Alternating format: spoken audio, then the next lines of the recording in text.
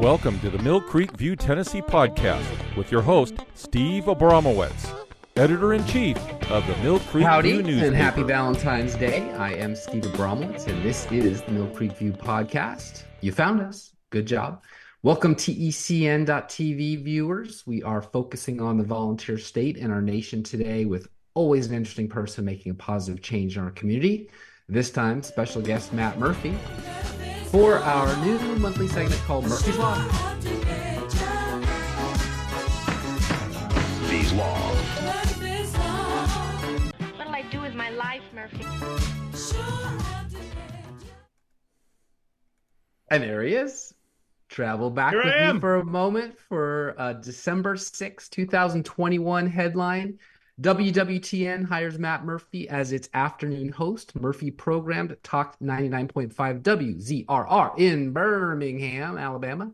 He had served in that capacity since 2007, 17 years ago for you liberals listening. A lifetime in this business.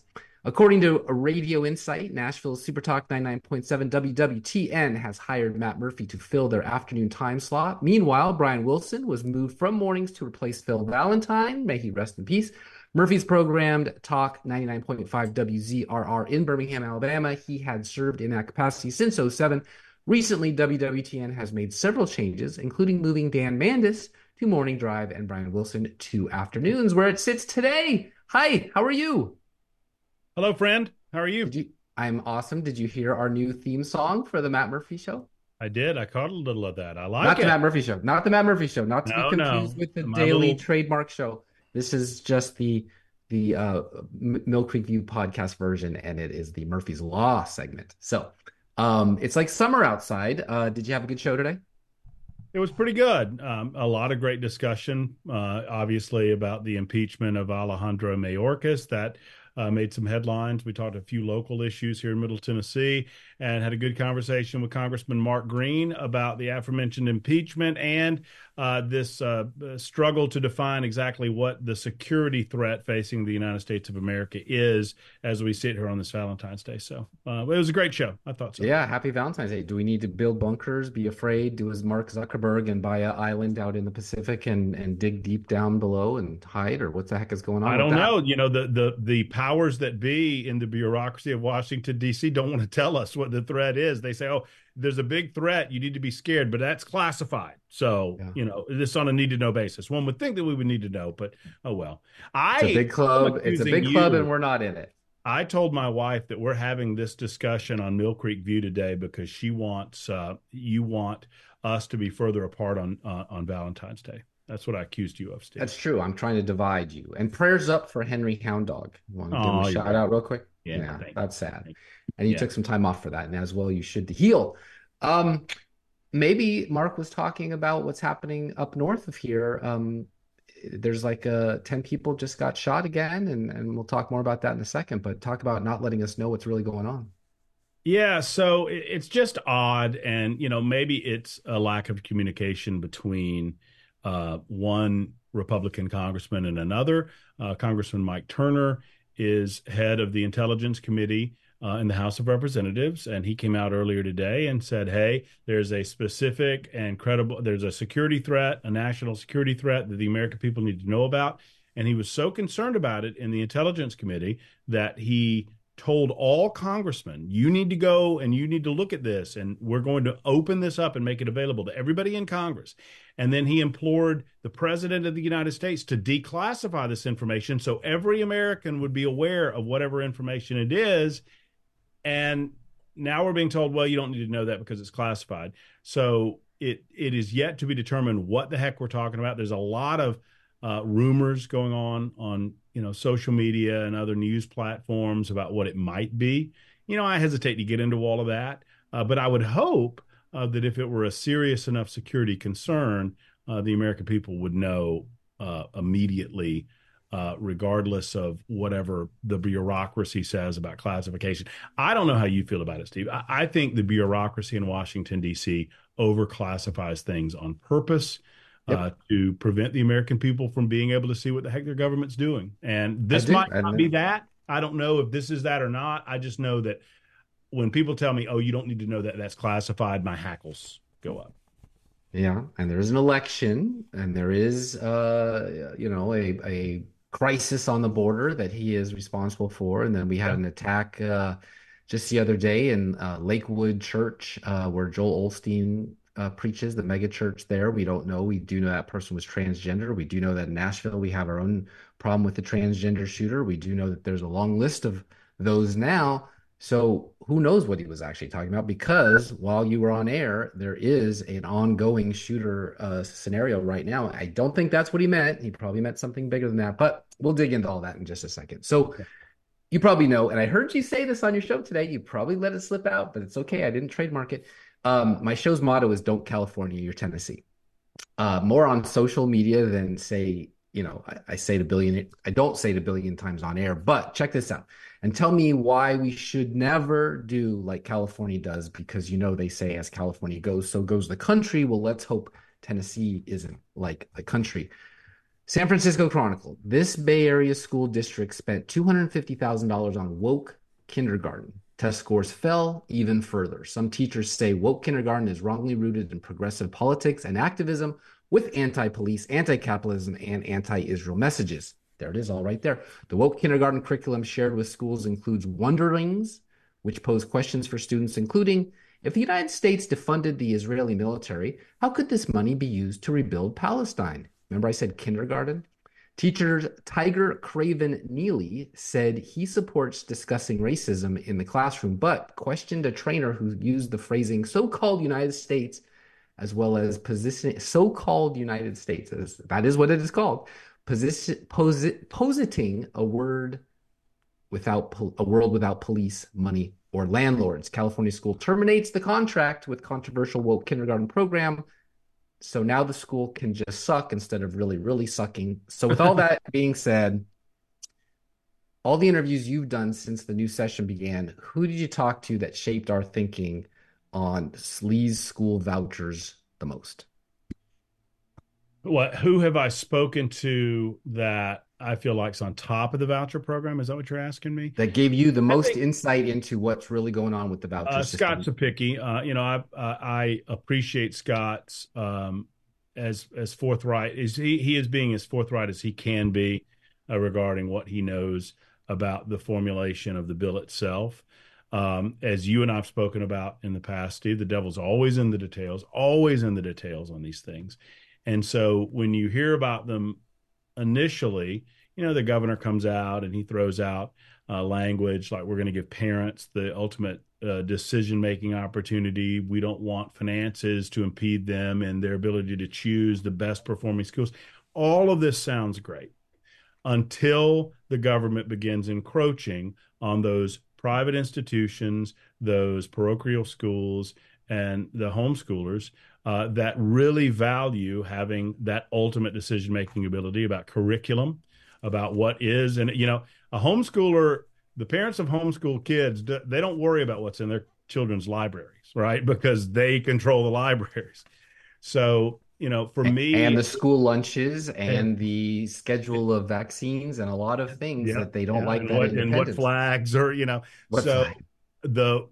everything that I'm hearing from parents who are really intimately involved with their kids' learning is that we want to make sure first and foremost that this does not give the state the opportunity to start dictating to us how we run our schools.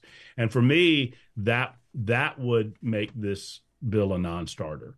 If this gave the state the ability to control more intimately or regularly the curriculum or the day-to-day operations of private schools. I understand that they're going to have some standards regarding who gets to apply for the scholarships, and that's all well and good.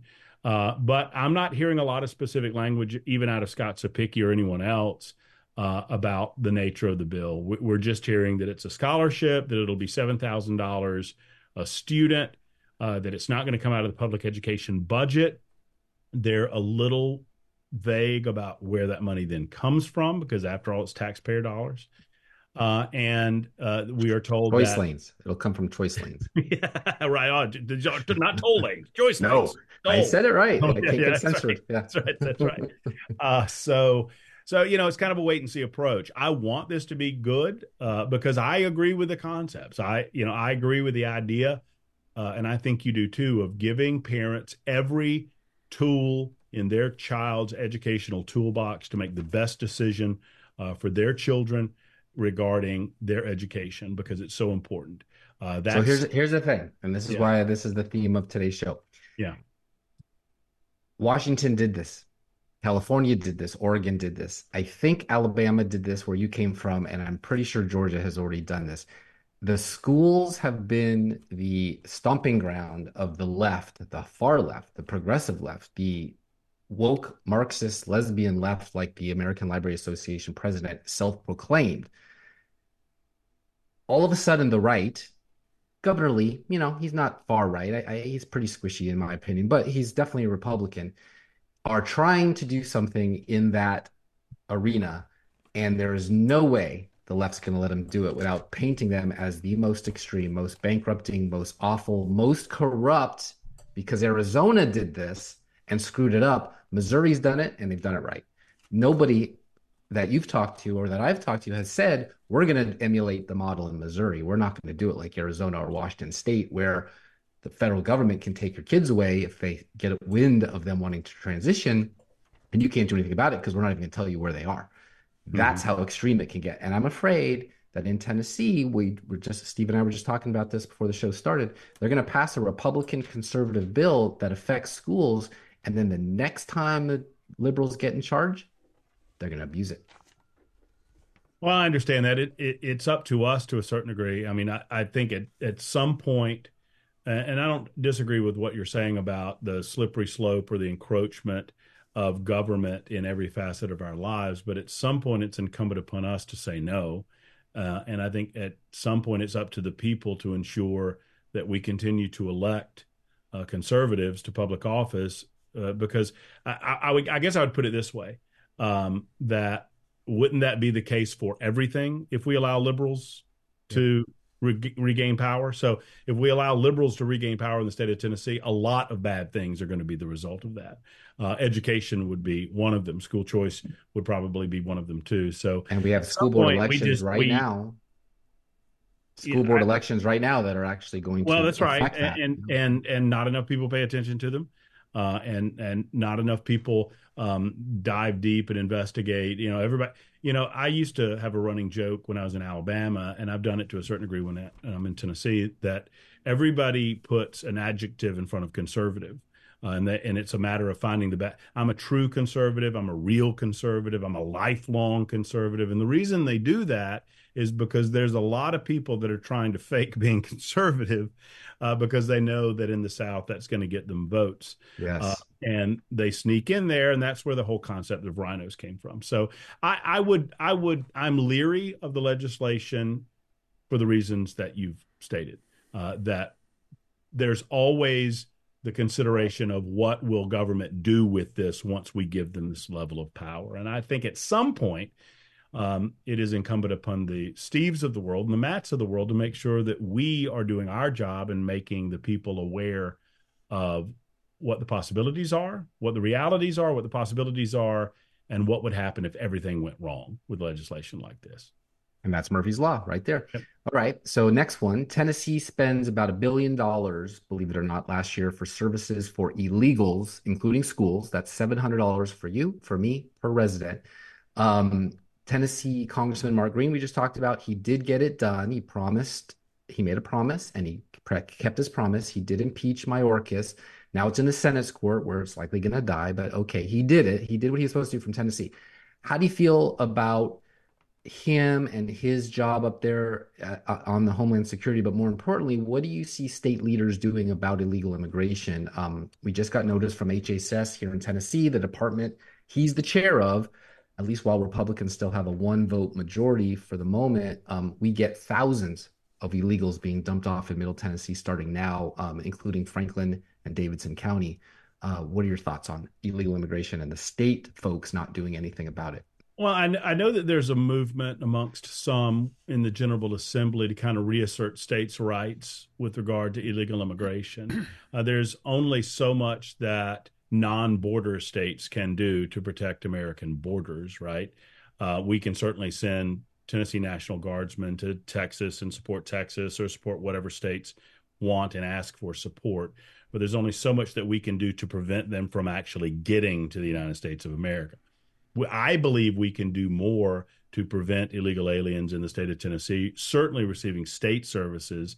I don't know how much that we can encroach on the federal side, preventing certain federal services from coming their way. The trick is, we can lay, words to this. We can talk about it. We can even pass laws about it. But where does the rubber meet the road? And I was talking about this on my show the other day.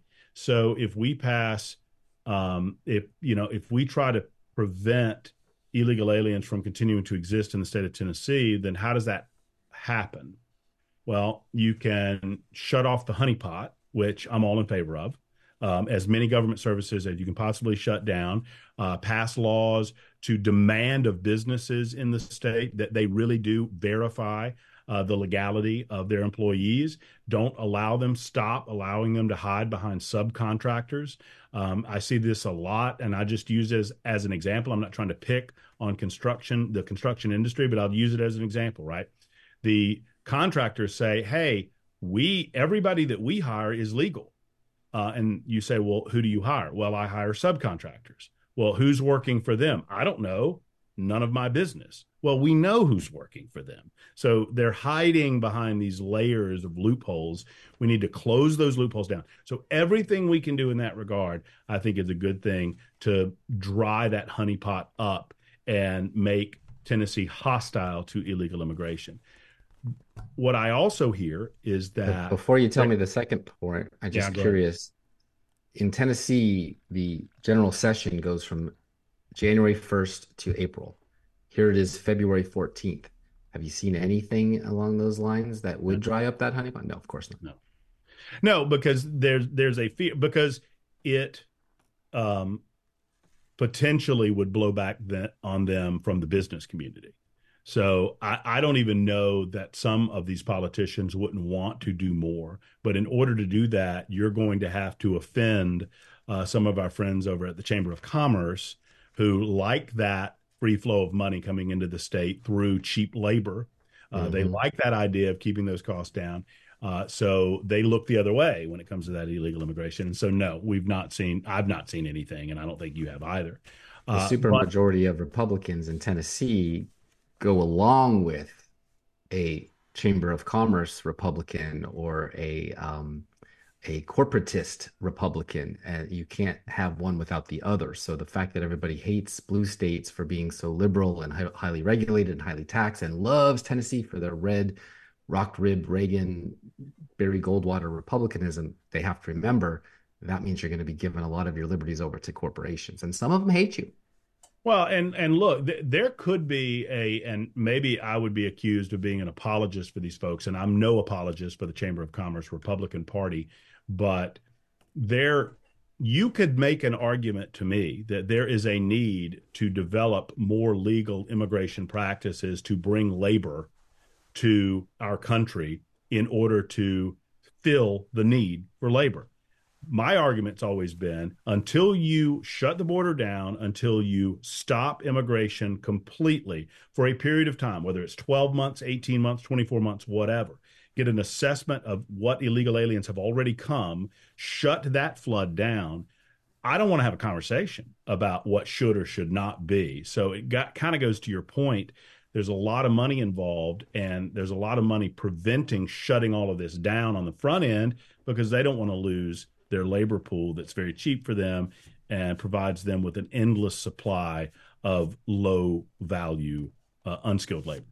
And their donors support it. That's right. But ultimately, we have to answer to this on the federal level. And I know that might not be the easiest of tasks, but in order to stop the flood of illegal alien activity, we have to get somebody else in the White House, and we have to get a majority, and we have to get the real Republicans that want to do something about it, not these Chamber of Commerce types, not Mitch McConnell types, but I would just, and I think Mark Green is among those numbers. I think he's He's doing the things that he needs to do to draw a highlight to the lack of activity on the part of the Biden administration. But, I'm not trying to pass the buck when I say it, but until we get the right person in the White House, I mean, we saw the decline in the numbers when Trump was in the White House. Those were real number declines in real time over his course in his presidency. And then you saw them shoot back up like a hockey stick when Joe Biden opened the floodgates again. So that's the ultimate answer. But there are certainly things that the state could do that they're not doing. I don't see any activity. And I think it's going to be really hard to simulate 50 million new arrivals who absolutely have no infrastructure for such things. And they spread them out over the country into these little counties that sometimes there's more illegals than residents of the county. And if coming to Middle Tennessee, I don't know, it's not going to be a good mix of people who want to work for a living, raise a family, grow up and have the American dream, and those who are already here doing that, there's going to be problems. So odd topic, but it is in the news from yesterday. Trans shootings. It seems to be the thing. Lakewood, Texas, Iowa, Nashville, Denver. Think we'll ever get to the facts on the tranny violence, especially here in Nashville, what happened? Right, because every time we bring it up, right now someone watching this is saying Abramowitz is transphobic and Matt Murphy's transphobic, and we're supposed to be afraid of that and run away from the topic. But the fact of the matter remains that for whatever reasons, you're seeing a growing number of individuals that self-identify as non-binary or gender fluid or trans, and we'll put that under the umbrella of transgender, committing these acts of violence. And I think that there are groups in the United States of America that are actively radicalizing these people. They are convincing them that there are massive amounts of people that are somehow out to get them, which isn't true. We have sympathy for them. I want them to get whatever help they need. I want them to get that help. But I'm not going to lie to them in order to placate whatever mental situation they have going on. And sadly, I think because there are growing numbers of people that are radicalizing them, these individuals who are already mentally unstable are turning to violence. I think that a second component to this, Steve, are psychotropic drugs. The pharmaceutical industry is a huge moneymaker in this country. They have huge influence in Washington, D.C. and in the various states. And the last thing they want is an examination on what their drugs are doing to our young people that A, might cause them to believe that they're a gender that they were not born, or B, that might lead them down a path that they think it's acceptable to do something like what happened at the Covenant School. And there's a lot of money behind preventing that manifesto from coming out. And I think it might have a lot to do with some of the rumors we hear about the specifics of the school, but I think it has a lot to do with pharmaceutical companies not wanting the ultimate results of how they're drugging our children to be fully investigated so we can get to the truth. You and I are on the same page. And for the record, I'm not transphobic. I'm pharmaphobic. I'm Pfizer-phobic. Okay, moving on. So they kicked out George Santos in New York. They just had an election and the Democrat won, of course. A principle they kicked him out on, the left would never, ever do. They won't kick out Ilhan Omar, Tlaib, any of the Israeli haters, pro-Hamas people. So Seattle and Memphis have something in common. As I keep saying, don't Seattle your Tennessee. Well, they did it anyway. The freeways, they got clogged by Stop the Genocide pro-Hamas protesters. Seattle arrested 5 organizers, shockingly, but Memphis hasn't. It's almost as if the tables have turned. What do you think about allowing this and not actually doing what Birmingham would have done back in the days when it was Birmingham and actually arrest some folks? Well, I agree with, I think, Representative Jody Barrett. I think this is right. I think he has some legislation before the General Assembly that would make it a felony. Senator Brett Taylor. I've had okay, there you go. There you go. On the Senate side of things, fully supportive of this. There are appropriate ways.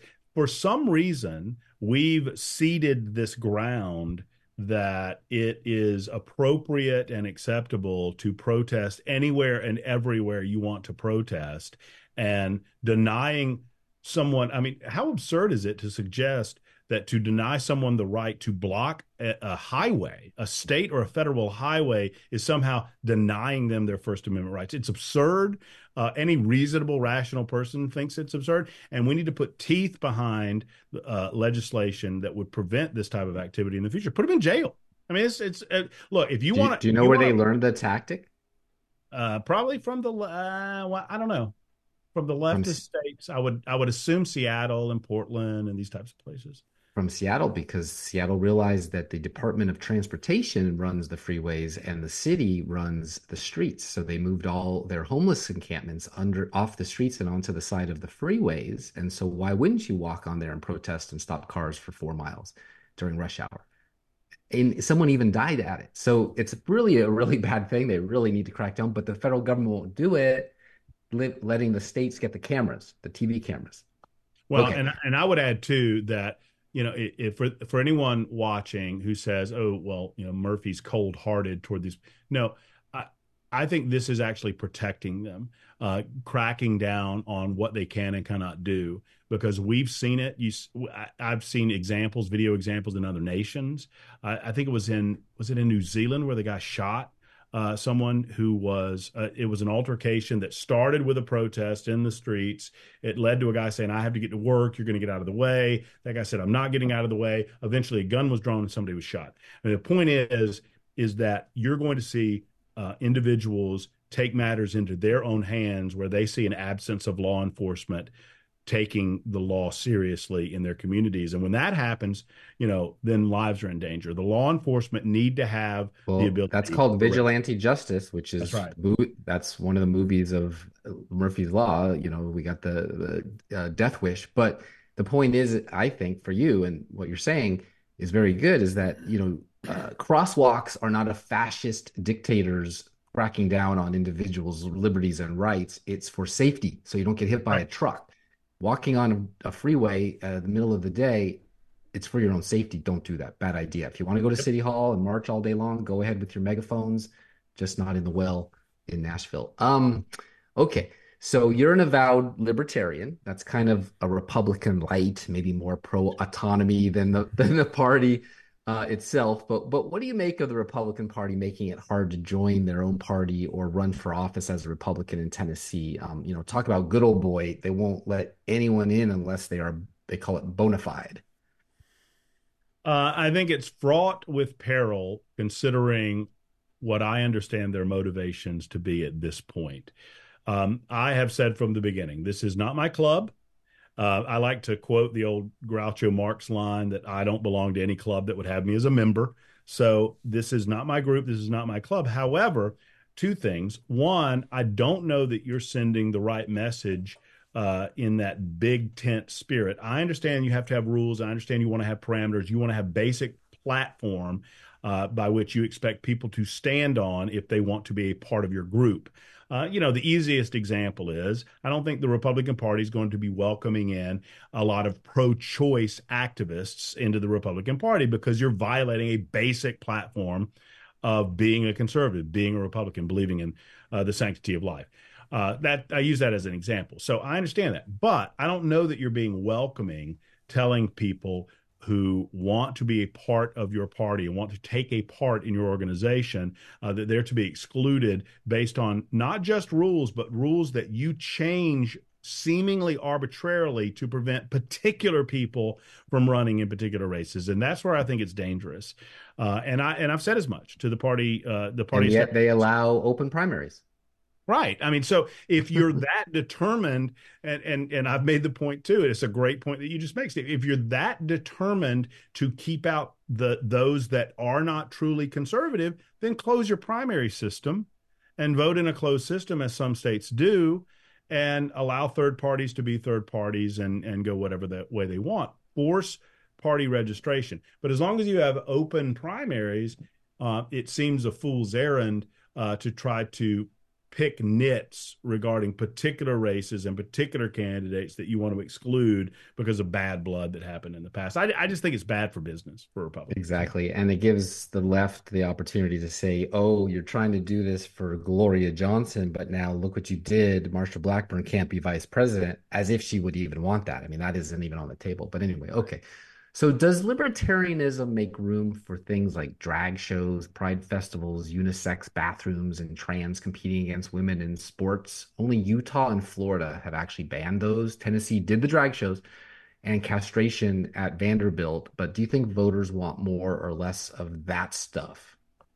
Well, I mean, on a personal front, I value more than anything individual rights and liberties. So long as I am not encroaching on the God-given rights and liberties of other Americans. So I understand that in particular instances that some of that gets a little bit squishy about, a good example that I've used for years about where libertarianism gets a little squishy is gambling issues, right?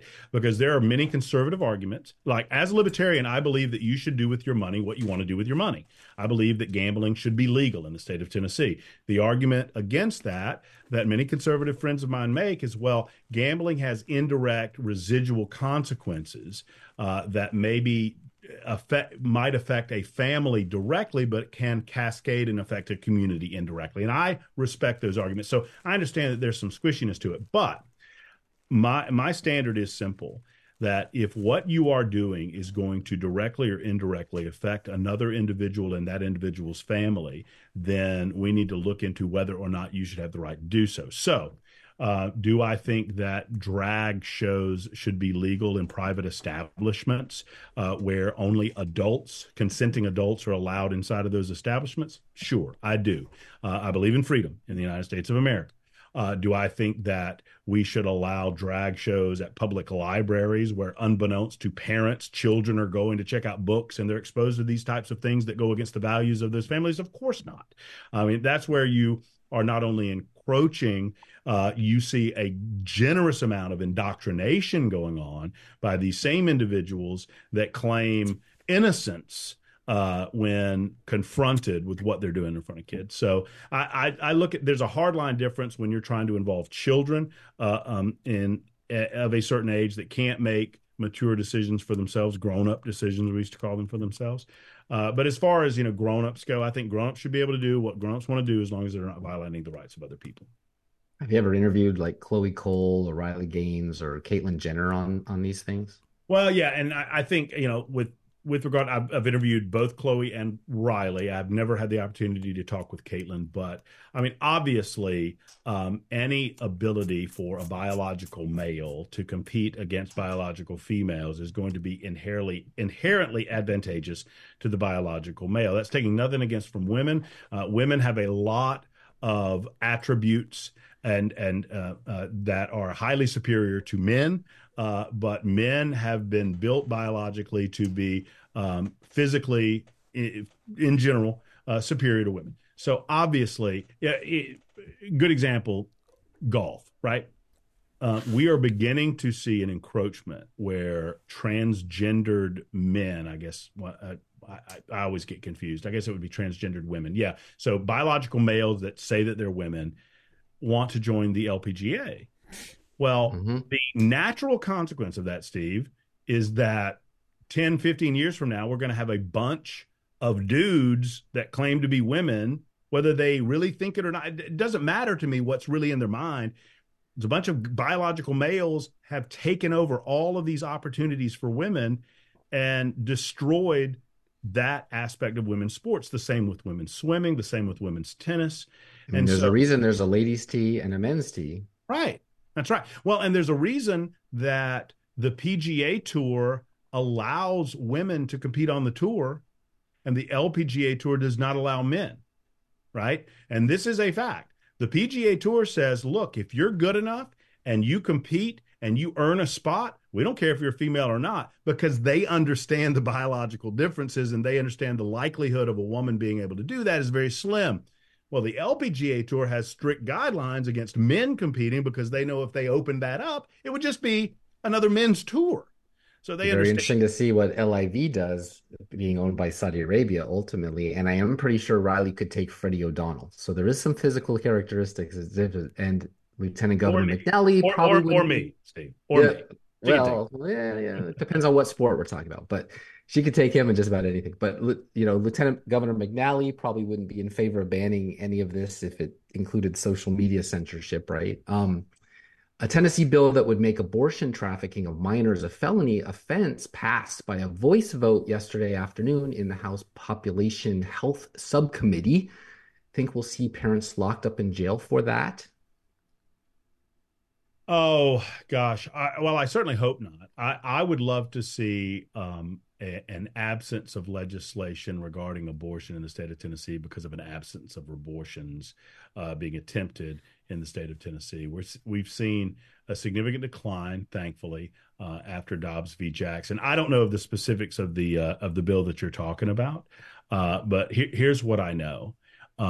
I know that we should default. There are more opportunities than ever. And I know that you're not asking for an abortion debate necessarily, but there are more opportunities than ever in the state of Tennessee for individuals to ensure that they do not get pregnant if they do not want to get pregnant.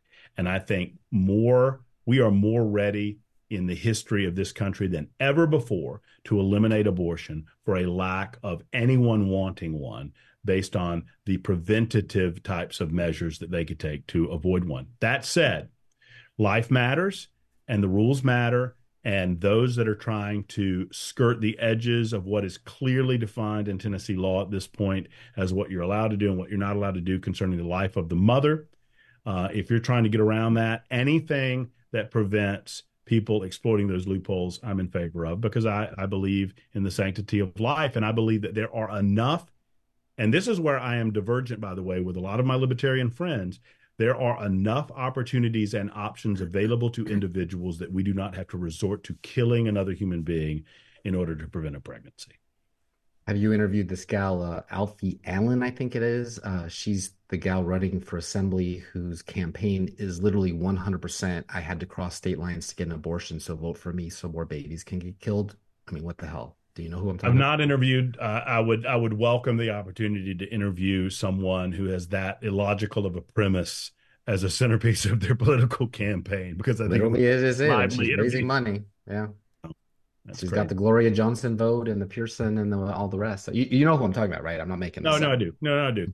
But I've not had the pleasure of talking with her. Okay. Well, I feel bad for her babies. In a classic moment in talk radio history, I mean, you filled some shoes. Phil Valentine is classic history. You've got Wilson there. You invited a state senator to leave for lying to your audience. Heidi Campbell, did she call and apologize to you and WTN for using your show for her hypocrisy on school choice? She did not, oddly enough. I like to say that liberals would be ashamed of themselves if they were capable of it, but they're not.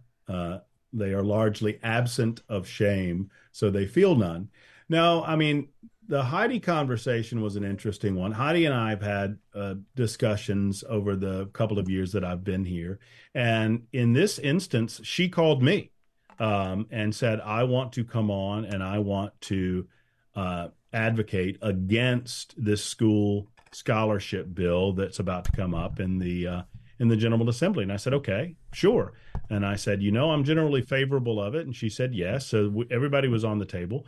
And my frustration was twofold, Steve. I felt like Heidi was well established as someone that had attended private school all of her life, a very, very exclusive, very expensive private school in Nashville.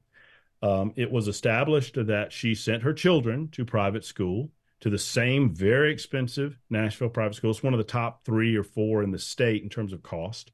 And I asked her about that, and she got frustrated that I was bringing up personal issues. And I said, no, it hard to do, by the way, on $23,000 for a state senator per year.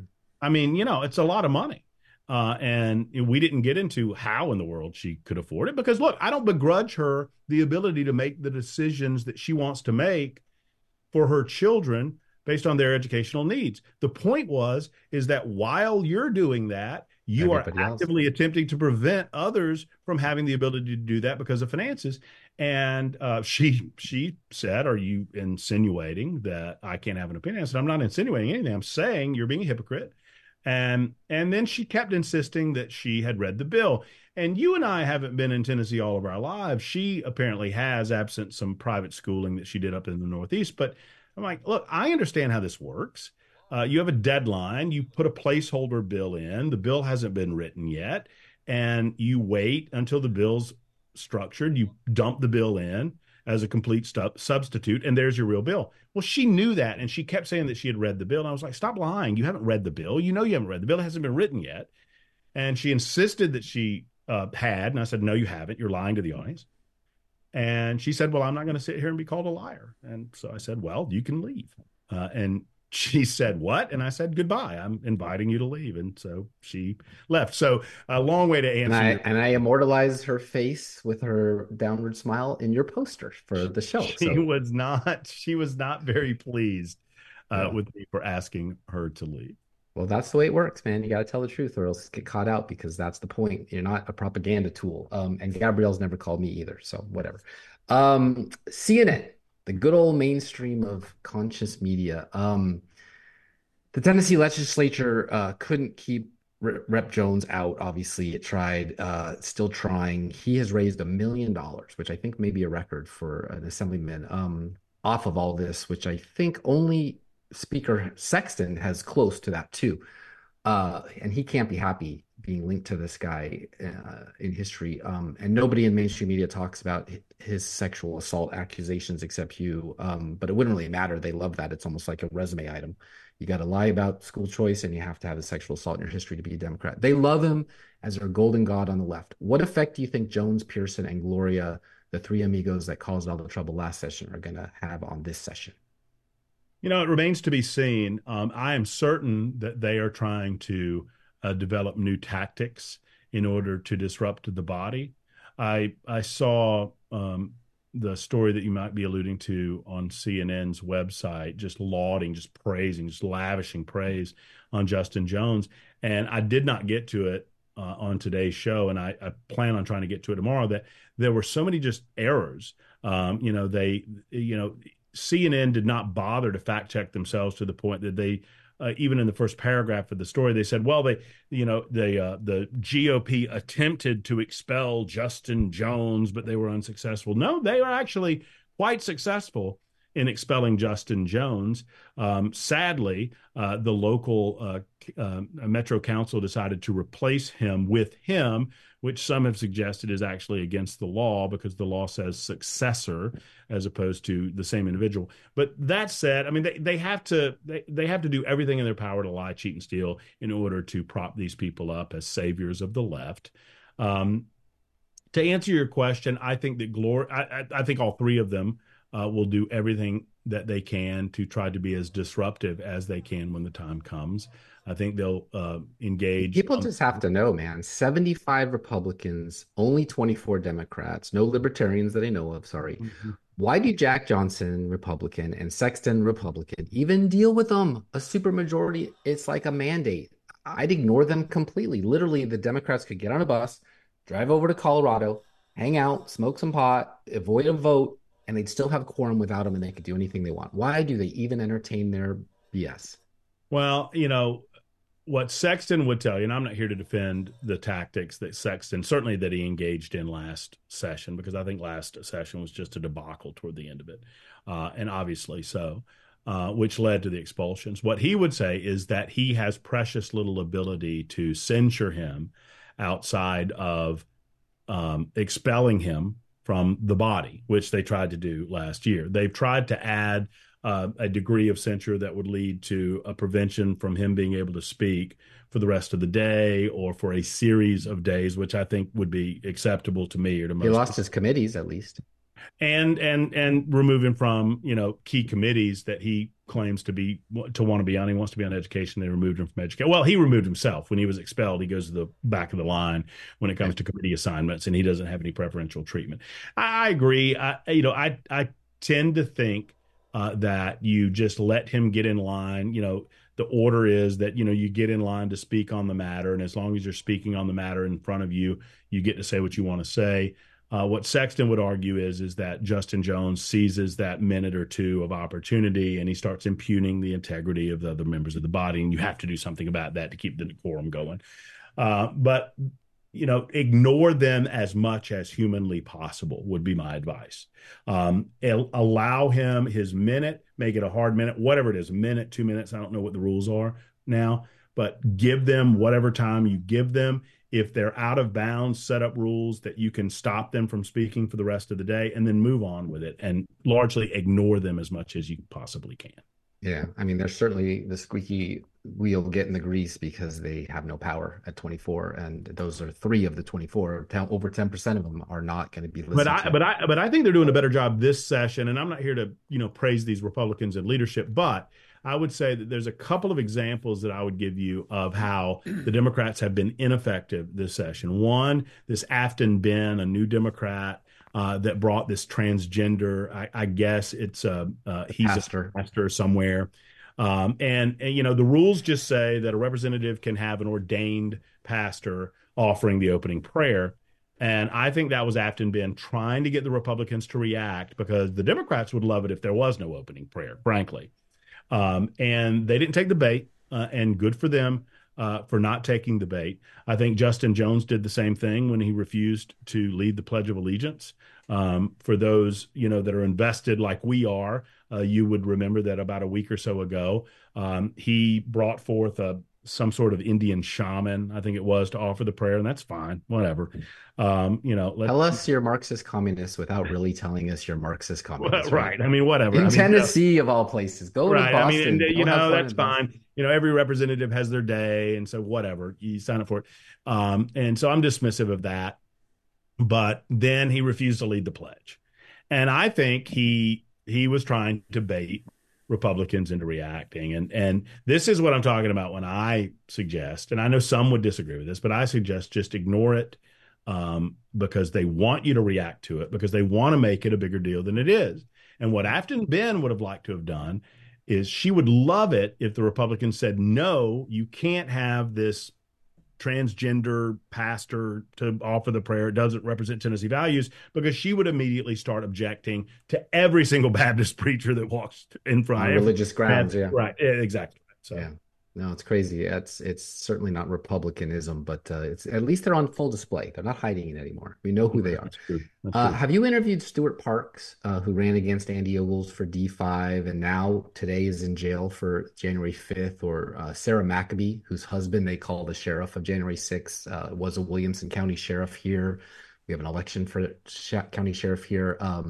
He's also in jail for January 6th. I feel so bad for those folks, since we now know the pipe bomb was fake and maybe planted by Capitol Police, and all the feds embedded in the crowd to start a riot. Very third world of America. It would be nice if Andy, even though he was his opponent, fought for these guys to get them out of there. Have you interviewed them? And I think, I have not had the opportunity to speak with Stuart since his sentencing and since his incarceration. I spoke to him as a candidate for the 5th Congressional District. Seemed like a great guy. And I've talked to Sarah Maccabee as well. Both of these individuals are being politically persecuted. Whatever transgress, I don't think Stuart did anything wrong. I don't think Stuart did a thing wrong. Sarah and I had a slight disagreement, and I deferred to her because it's her husband. There's no question that her husband is being politically persecuted, not only for his quote unquote role in January 6th, but also because he was an authority figure in terms of a Williamson County Sheriff's deputy. I think that lent to a even harsher sentence, if anything. And this is where we disagreed. I could potentially see misdemeanor charges, but just that. And that is where the waters get muddied on January 6th, is that I can understand why some of the people that were breaking windows, those were so few of the overall crowd, that everyone gets lumped in with those individuals that might have broken a few laws. And understand something, nobody broke laws to the tune of 4, 5, 6 years in prison. And some of the people are obviously being placed in prison for that length of time, or like William, being held in jail for that length of time before sentencing. He was held without bond. It's absurd. It's political. And it was thrown out in Tennessee, and then the feds got involved a second time, and now he's in jail. It's outrageous. I agree. It's Banana Republic kind of stuff. And I think, if I'm not mistaken, that Andy has spoken up in Stewart's defense. I don't know. I think that was just earlier in the week, and I don't know what the nature of that was, but I would like to see more lawmakers do so, to at very least get him in an appropriate facility and not put him in with the general population of murderers and rapists and whatnot. Yeah, and I think there's 1,600 now, and some of them for just walking on the grass. It's absolutely outrageous, Mhm. and I think the whole thing should be tossed out. And I don't really want to wait until the next president comes along and hope for big blanket pardons. I think they should all be out now, waiting for some kind of trial to be proven innocent or guilty. All right, before I let you go, I want to say goodbye to everyone on TECN.TV. Thanks for tuning in. It's been a pleasure as always live. I've got more questions for Matt. And if you want to hear the answers to those, you got to jump on over to our Rumble channel or listen to it on iTunes or Spotify, wherever you get your podcast. Live TV has a hard clock, as Matt is very familiar with. We don't do sports and weather here, but we do have a hard cutoff. But we do keep the show going because there's too much information to be had to just stick it in 55 minutes. So I'll say goodbye to y'all, and we will go on to the next section.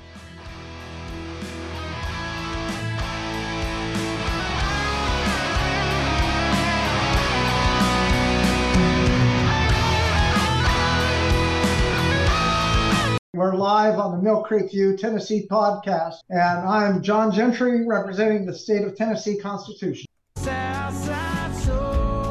you sleep over there? What's going on? Little sweet nothing southernism, Jack and Seven sipping, hoping that you're digging on me, talking Tennessee.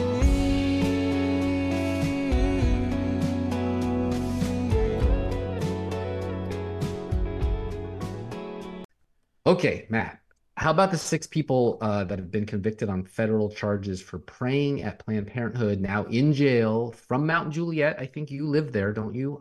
Ever had them on or heard their story? I'd like to.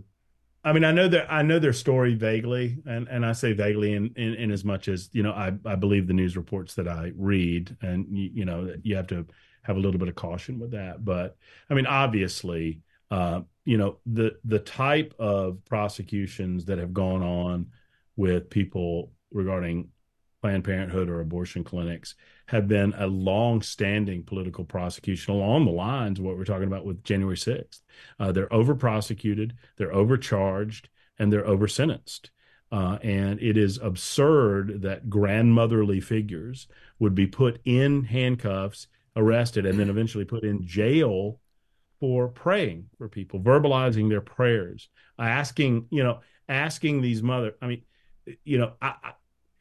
you could convince me if you created a very specific scenario that, some individual down the road might need to be prevented from getting in front of, there are scenarios that I know of where, people were pushing prospective women who are going into abortion clinics, that sort of thing. That's not what's happening anymore. You have faithful people that are praying for the lives of the unborn and the lives of the mothers, and are asking the mothers to pray with them. And they're getting arrested for it. I mean, this is not an America that we want to be a part of, but sadly, the political left wins that media argument because the media doesn't tell the full story. They don't talk about grandma just praying for somebody. They just talk about federal law and they act like they're done with it. So no, it's a travesty. So here in Washington State, they just passed a law that is making it more restrictive for ultrasound to be done in a pregnancy center, a life pregnancy center, where somebody will come in there before they go to, let's say, a Planned Parenthood, and they will be shown what's inside their womb. And they go, oh, my gosh, I don't want to have an abortion. And our legislation has passed stuff to make it more difficult. And I think they're going to try to make it to the point where you can only go to a, quote, medical center to have that done, which, again, it's a way of chiseling away a woman's free right to go to a clinic that's free, that's there to have to get these insights. And so this political left, satanic left, is doing everything they can to destroy the young. Yeah. So it's like Lee needs to give commendations to the 2 cops that shot Aubrey Hale and stopped her from killing more. And since this is federal, it would be really nice if Andy Ogles could help. I think it's his district, isn't it, Mount Juliet? And they were each convicted of a felony conspiracy against rights and a Freedom of Access to Clinic Entrances Act, FACE Act offense. That needs to be repealed. Not very libertarian, huh? No, and it goes against. So on one hand, I mean, the left makes no sense, right? So, but they don't have to because they have organizations that shield and protect them. They make no logical sense. So on one Not hand, in the job description, no. right, on one hand, they argue that there should be the right to protest should be sacrosanct, and that there should be free and unfettered access for anyone to protest these unjust laws of the state of Tennessee or whatever it might be. So they should have access to our roadways. The whole Chop Chaz thing, the BLM thing of the summer of 2020. That they need to have the freedom to destroy, that kind of thing. That's on one hand, and on the other hand, people quietly standing in front of an abortion clinic praying and verbalizing a prayer, or as someone walks by offering, hey, can we pray with you? That's a federal offense. It is now the SAFE Act. Yeah, it's on the books. BASE Act. Sorry, BASE. And toward what I call in Washington, Steve, toward what Washington Steve's saying is that they can't win in the arena of ideas, even with these young women who are considering abortion, because now they know this, that if you just give those women all the information, yes, that's it. You don't have to. All you have to do is give them all the information. Say, okay, this is what you get with your abortion. You're going to eliminate this life growing inside of you. This is what's going to happen. These are the complications involved. We're not going to freak you out. This is what happens. On the other side, we're going to give you a sonogram and we're going to show you the baby. We're going to show you the life that's inside of you. Yeah. Hear the heartbeat. Yeah. Given those options, the woman chooses life like 75% of the time. And so because they are so determined to be the culture of death. Yes. Because they think it's a winning political argument. It has been for 40 years. They've decided to eliminate half of the argument and claim that there isn't one. It's gross. It's disgusting. It is. All right. Last question, and I'm going to let you tell everyone where they can go follow you. And we can follow this up maybe on your show or next time. But do you think Donald Trump is a libertarian, Republican, rhino, or Democrat? Well, I think Donald Trump is a narcissist, and I don't say that as a pejorative. I don't say that as like some evil, or I don't mean you that. Just describe Democrats that way, so I get it. I mean that in a very serious way. I think Donald Trump's evolved his positions over time. I think that Donald Trump has evolved from being a libertarian to being more of a physically irresponsible conservative. I don't know what that is necessarily.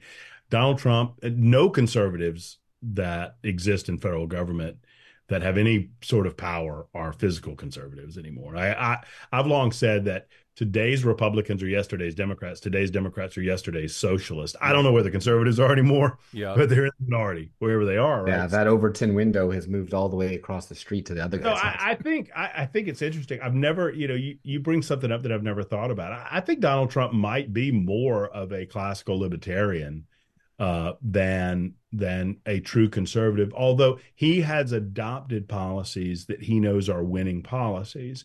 There was a time when Donald Trump described himself as being pro-choice.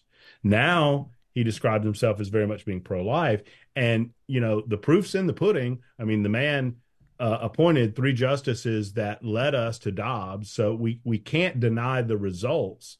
So the results speak for themselves, but I also can't deny history that there was a time when he was in New York City where he was like, I'm pro-choice and this, that, and the other thing. So I think he's evolved over time. I do not believe that you have very many true, more pure conservatives in Washington, D.C. So I don't know that he's a Mitch McConnell establishment type. So if I had to pick one of those, I'd pick libertarian. Not because it's self-serving, but because... Yeah, we know. All right, Matt Murphy's Law, thank you. We are at the end here of our second installment of Murphy's Law, trademark. Not really. Tell our listeners where they can follow your social media or find you at your favorite local public house. Well, you can find me on social media at Matt Murphy Show. I'm most often on the X machine, which is a cesspool of humanity, but I wallow around in it from time to time at Matt Murphy Show. I'm also on Facebook, Instagram, and some other places. And you can always find me at Super Talk 99.7, WTN from noon until 3, Monday through Friday. And one of these days, Steve's going to let me in his gated community down south of Nashville, and we'll have a pint together.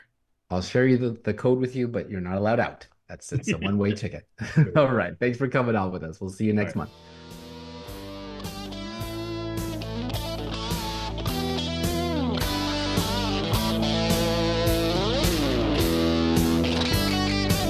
Hey guys, this is Riley Gaines, a recent graduate from the University of Kentucky, where I was a part of the swim team. I'm a 5-time SEC champion, 12-time NCAA All-American, and you're watching the Mill Creek View Tennessee podcast. Welcome to the Steve and Steve segment of our show. Producer Steve, what do you think of our friend Matt Murphy? Well, I think we got to let the song here go. Forgot about that.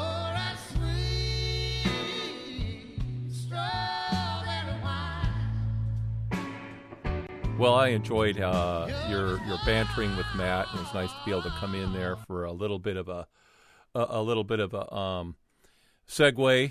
And I know that we're recording on the cloud today, so I'm leaving myself out of the picture just so that you can be in here by yourself. But okay, great. It's time for my quotes for the day. That's we're going to have Matt on again. You can tell us your opinion on him every month, hopefully, if the creek don't rise. But before I share, I want to remind everyone to subscribe to Mill Creek View Podcast. Just go to Rumble or Spotify or iTunes, search for Mill Creek View, and hit the subscribe button. Hopefully you've memorized that line by now. I really hope you like it. We work hard on the show to get these kind of guests, and I think it's working.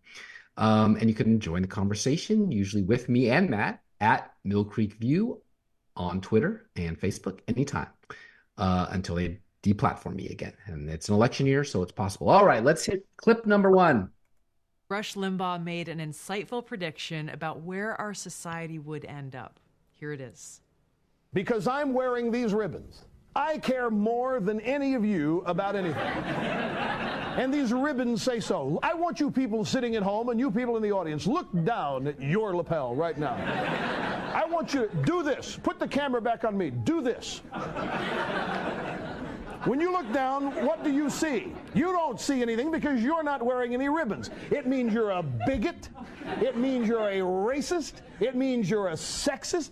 It means you're a homophobe. It probably means you're a white guy. It probably means you're a European. And you alone are responsible for all the ills of America. But I'm not, because I'm wearing these ribbons. All right. Rush Limbaugh died February 17th, 2021, 3 years ago this week. The polls are just being used as another tool of voter suppression. The polls are an attempt to not reflect public opinion, but to shape it. Yours. They want to depress the heck out of you. Rush Limbaugh. I know it when I don't know it. Sometimes I know it when I don't think I know it. I need to trust myself in these moments, these rare moments of self-doubt.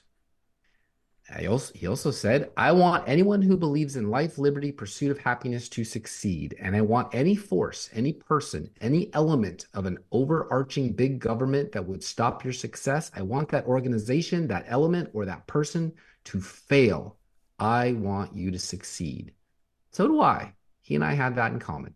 Clip number 2. Welcome back this Christmas Eve. In his final show of the year, radio great Rush Limbaugh had a message for his listeners that had nothing to do with politics. My point in all of this today is gratitude. My point in everything today that I share with you about this is to say thanks and to tell everybody involved how much I love you from the bottom of a sizable and growing and still beating heart. I wasn't expected to be alive today. You have an expiration date. A lot of people never get told that, and so they don't face life this way. I've learned what love really is during this. 3 years ago this week. That's it for this episode. Thank you, Matt Murphy's Law, for some good old reality checks. Even media personalities can do that sometimes and be lovers of truth, just mostly off air. This is goodbye for now. I'm your host, Steve Abramowitz, editor-in-chief of mcview.us. See y'all tomorrow. Last night I was at the Nashville Palace for a fundraiser for the 6th annual Daryl Singletary This Is Country event. Let's hear the late Lee Greenwood. You can see the full song from my front row view on our Rumble page. Just another day that ends in Y in Nashville, Tennessee, y'all. Peace in our time, and definitely glory to God. Turn it up in my ears. Y'all know this, you can sing along, huh? Thank you for finding it up. If tomorrow all the things were gone, I'd work for all my life. And I had to start again. Just my children and my wife. Thank my lucky stars to be living here today. 'Cause the flag still stands for freedom, and they can't take that away. And I'm proud to be an American, where at least I know I'm free. And I won't forget the men who died, who gave that right to.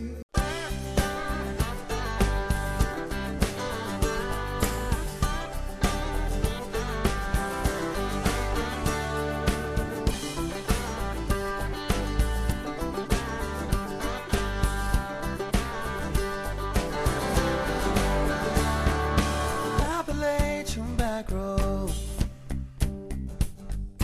autumn's in the air,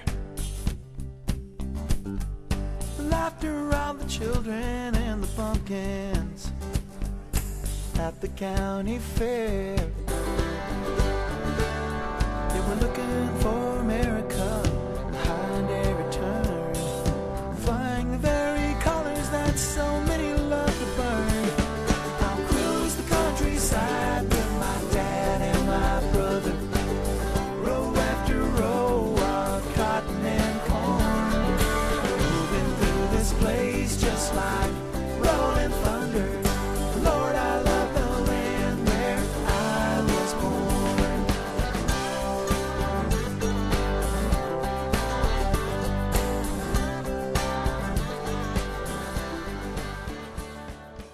Any views or opinions represented on the podcast are personal and belong solely to the creator and do not represent those of people, institutions, or organizations that the creator may or may not be associated with in a professional or personal capacity unless explicitly stated.